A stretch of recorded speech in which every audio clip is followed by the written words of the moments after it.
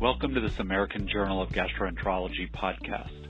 I'm Brian Lacey, Professor of Medicine at the Mayo Clinic, Jacksonville, and co-editor-in-chief of the American Journal of Gastroenterology, along with Brennan Spiegel, my co-editor-in-chief from Cedars-Sinai in Los Angeles. I'm delighted to be speaking today with Dr. Jessica Allegretti, who is in the Division of Gastroenterology and Hepatology at the Brigham and Women's Hospital in Boston, Massachusetts, where she serves as the Director of the Fecal Microbiota Transplant Program and the Director of Clinical Trials. Today, we'll discuss her recent article, Fecal Microbiota Transplantation in Patients with Primary Sclerosing Cholangitis, a pilot clinical trial, which was published online in the American Journal of Gastroenterology earlier this year, and which will be available in print in July of 2019. Dr. Allegretti, let's begin by setting the stage for our listeners. Who is the typical patient with primary sclerosing cholangitis, or PSC? First, thank you so much for having me to discuss this study. PSC, or primary sclerosing cholangitis, is a progressive chronic cholestatic liver disease characterized typically by inflammation and fibrotic destruction of the bile ducts. What we know about PSC is that it often progresses to cirrhosis, portal hypertension, and in certain cases, liver failure. The general population that will get PSC typically is young men, although certainly older patients and women can get PSC as well. But typically we're talking about a younger population and particularly young men. Great, Jessica. Thank you. And there's this intriguing relationship between PSC and inflammatory bowel disease. Do they always go hand in hand? Yeah, so sometimes. So I'm an inflammatory bowel disease specialist, so this is partly how I got interested in this disorder. And we know that in up to 80% of patients who have PSC, a diagnosis of ulcerative colitis or Crohn's disease will also be present. However, if you look at the reverse, among all of our patients with inflammatory bowel disease, actually a very small percentage of them will ultimately be diagnosed with PSC. There is also a cohort of patients who have PSC who do not have inflammatory bowel disease, although that is a much smaller subset of patients. So I know from my recollection and the readings, PSC can be pretty hard to treat. What options do we have available right now, and how well do they work? Unfortunately, there still is no current therapy that is FDA approved for the treatment of PSC. So while this is a very rare disease, it is a really devastating diagnosis to have to give our patients because we still currently have no truly effective therapies. So once we make the diagnosis, we follow patients very closely and we manage symptoms, but we have nothing that actually treats the progression of disease, which is part of the impetus for why we wanted to do this trial. Right. It obviously sounds like we need better therapies. So with that in mind, let's focus in on your study now. We know that FMT, or fecal microbiota transplantation, is a well-accepted treatment for C. difficile colitis, but that's a disorder of the luminal GI tract. Why did you consider FMT for a liver disorder? What's the biologic plausibility there? Yes, I think when you first look at this, you might think, why would you want to be doing FMT for a liver condition? And there were several pilot studies, some from my group and many from others, that really led to this hypothesis. And so the first is that there's one hypothesis in which the bacteria actually gain access to the liver and the biliary tree through translocation across an abnormal or inflamed intestinal mucosa. Remember that many of these patients also have concurrent inflammatory bowel disease. And so the thought is that you get essentially a chronic portal bacteremia that leads to scarring of the bile ducts. We know that in animal models, there has been demonstrations when enteric dysbiosis or altered gut microbiomes have been placed in animal models, it can lead to hepatobiliary inflammation similar to that of PSC. When we've looked in humans, we know that the gut microbiome profiles of patients with PSC is distinct from that of healthy controls and also distinct of that of patients with inflammatory bowel disease alone. And so in addition to the gut microbiome, we've also looked at the microbiome of bile in patients with PSC, and we actually see unique microbial signatures in the bile of patients with PSC as well, sort of putting it all together. And while there has been a longstanding thought that the bacteria or the gut microbiome may be playing a role in this disease, antibiotics, which have been trialed as a therapy in this disorder, have really had sort of disappointing outcomes. There has been some success in pediatrics, but really in the adult world, we're not seeing as impressive outcomes or improvement in the disease as we would have liked with antibiotics. And in addition, FMT has really moved forward not only in treating C. diff, but also in treating ulcerative colitis, with 4 now clinical trials, 3 of which were positive. And so when we put it all together, we thought this really makes sense to trial this in PSC, a disease that seems to have a bacterial sort of origin to its pathogenesis, a disease that's linked to ulcerative colitis, where we know FMT is successful, and a disease that desperately needs new therapies. And so that's really what led to us wanting to trial this. Great explanation for a lot of different lines of evidence maybe supporting this biologic plausibility. So let's think now about your study. Tell us a little bit about the design of your study. So since this was really the first of its kind, an FMT trial in this disease population, this was really designed as a pilot proof of concept trial. And so this was an open label, investigator-initiated pilot study that was done at a single center, my institution, Brigham and Women's Hospital, where we enrolled patients with PSC who also had a concurrent diagnosis of inflammatory bowel disease. And it took us about a year and a half to enroll all the patients in this trial. We allowed adult patients, so age 18 or greater. Again, you had to have a confirmation of that diagnosis of PSC for at least 6 months. You also had to have lab abnormalities, so specifically an alkaline phosphatase level that was 1.5 times the upper limit of normal to enroll. You also had to have no evidence of cirrhosis, at least on your last imaging within the last 6 months. And so we were looking for patients with earlier stage PSC, essentially. Additionally, patients needed to have a concurrent diagnosis of either ulcerative colitis or Crohn's disease as long as they had colonic involvement. We did mandate a washout for ursodeoxycholic acid, a therapy that many patients with PSC are still treated with. So patients had to have a 4-week washout of that because we didn't want any augmentation of the liver enzyme profiles to be augmented by the urso. We did exclude patients who were treated with any biologic therapy for their inflammatory bowel disease, though we did allow azathioprine and mesalamine as concomitant therapies. Patients then underwent single fecal microbiota transplantation via colonoscopy, and we ultimately used a single donor for every single patient treated in this trial. We then followed patients for 6 months after the fecal transplant, and we performed blood analyses, specifically looking at their liver enzyme profiles, and we collected stool specifically to look at their stool microbiota as well as metabolomic profiling, and we conducted that at week 1, 4, 8, 12, and 24 post-FMT. Again, because this was an initial pilot study, our primary outcome was first and foremost safety. And then secondarily, we looked at efficacy of this therapy, which we defined as a decrease in the alkaline phosphatase level of 50% or more from baseline at any point during the 6-month follow-up period. Wow, a very thorough and comprehensive program there for a pilot study. Now, what were the results? So ultimately, we enrolled 10 patients in this trial, which was the number we intended to enroll. Among those 10 patients, the mean age was 41 years. 8 of the patients in this trial were male, not surprisingly based on what we discussed about the PSC patient population. 90% of them, or 9 patients, had large duct PSC to distinguish it from isolated small duct PSC. 9 of the patients also had concurrent ulcerative colitis, whereas 1 patient only had Crohn's colitis, although among all of the patients, they really had no active inflammatory bowel disease. And we were able to confirm that, of course, because we did a colonoscopy with a mucosal assessment. The mean baseline alkaline phosphatase level of the patients enrolled was 489.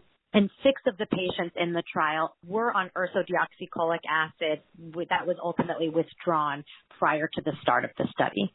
When we look at the primary outcome, again, which was safety, there were no related adverse events noted, and specifically there were no serious adverse events, including deaths or significant infectious complications. When we look at our secondary outcomes, 3 out of the 10 patients, or 30%, experienced a 50% or greater decrease in their alkaline phosphatase level over the 6-month follow-up period, and again, that was without any additional interventions. However, although likely less important, we also did look at the remaining liver enzyme profiles, and we noted that 7 of the 10 patients experienced a 30% or more decrease in at least one of their serum liver enzymes, whether it be ALT or AST, post-fecal transplant, again, over the 6-month period.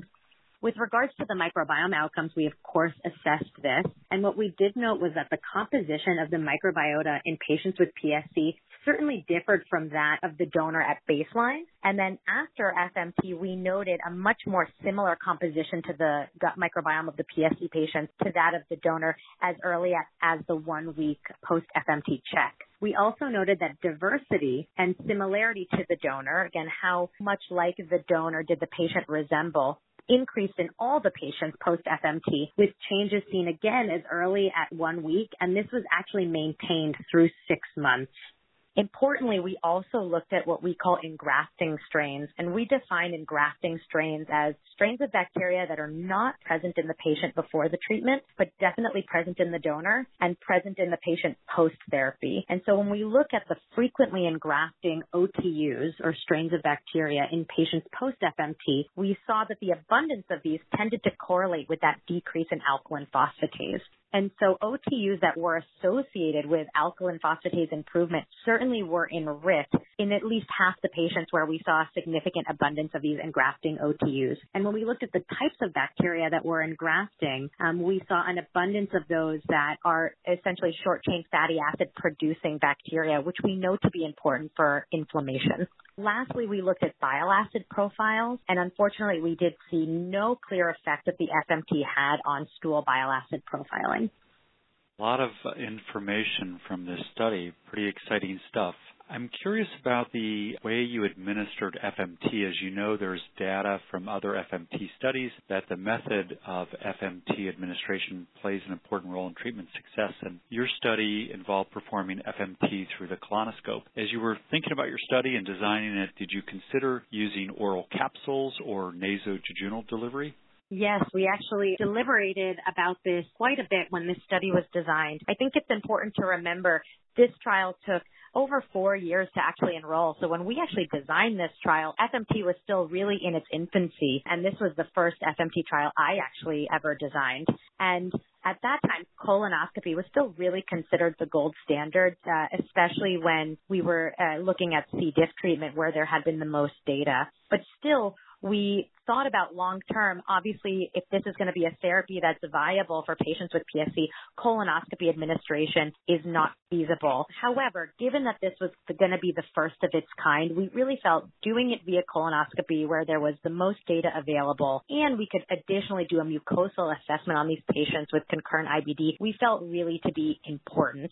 We've certainly thought about the fact that since PSC affects the biliary tree, which is, of course, connected to the upper GI tract, would upper GI administration be better or more appropriate in this patient population? And I think when we think about next steps, that's certainly something we're considering. Additionally, as we move forward, if we want maintenance therapy, certainly moving into capsule formulations will be more feasible for additional modes of administration, longer-term therapy, which is, of course, what we're hoping to do. Absolutely wonderful. So when you finished the study, or actually when you were talking to the patients and enrolling them, what did the patients think about this? What was their response when you first approached them with this kind of really innovative therapy?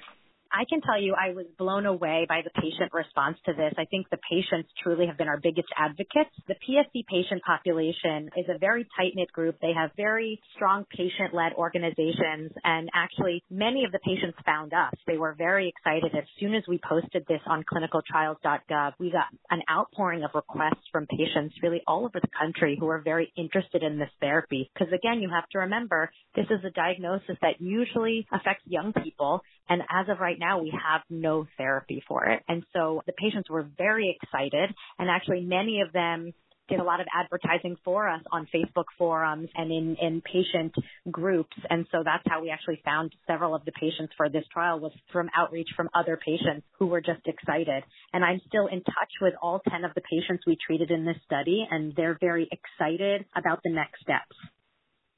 Wow, that's really interesting. Really shows the power of social media. So Thinking about your results again and enrollment, it's interesting that 9 of the patients had ulcerative colitis, as you mentioned, and 1 had Crohn's disease. Do you think the results would have been different in patients without any existing inflammatory bowel disease or in patients with predominantly Crohn's? I think that the answer is potentially. We actually thought a lot about this again when we were designing the trial, and knowing that this was going to be a very small study and this is a very rare disease, we wanted it to be as homogeneous as possible to be able to interpret the data as best as we could. So we had initially thought about limiting it to only patients with ulcerative colitis. However, given the rarity of this disorder, we felt that it would be appropriate to expand the patient population to those with Crohn's as well, as long as they had colonic involvement, which is a very similar disease to ulcerative colitis. And as you saw, we only had the one patient, and she had really mild Crohn's colitis. That being said, I think the patient population of PSC without IBD is a really different disease phenotype. And so we really felt strongly about not mixing those two cohorts for this initial pilot study. Now, certainly, if and when we do this again, I would love to include both patients with and without IBD and assess them separately, because I do think that there are interesting differences about the pathophysiology of those diseases. And I don't know if FMT would respond better in those with or without concurrent diagnosis of IBD. I think that that's a really interesting question that needs to be answered. Yeah, it is very interesting and really intriguing. And so now you've got these really interesting results in this disorder with this novel therapy. So where do you go from here?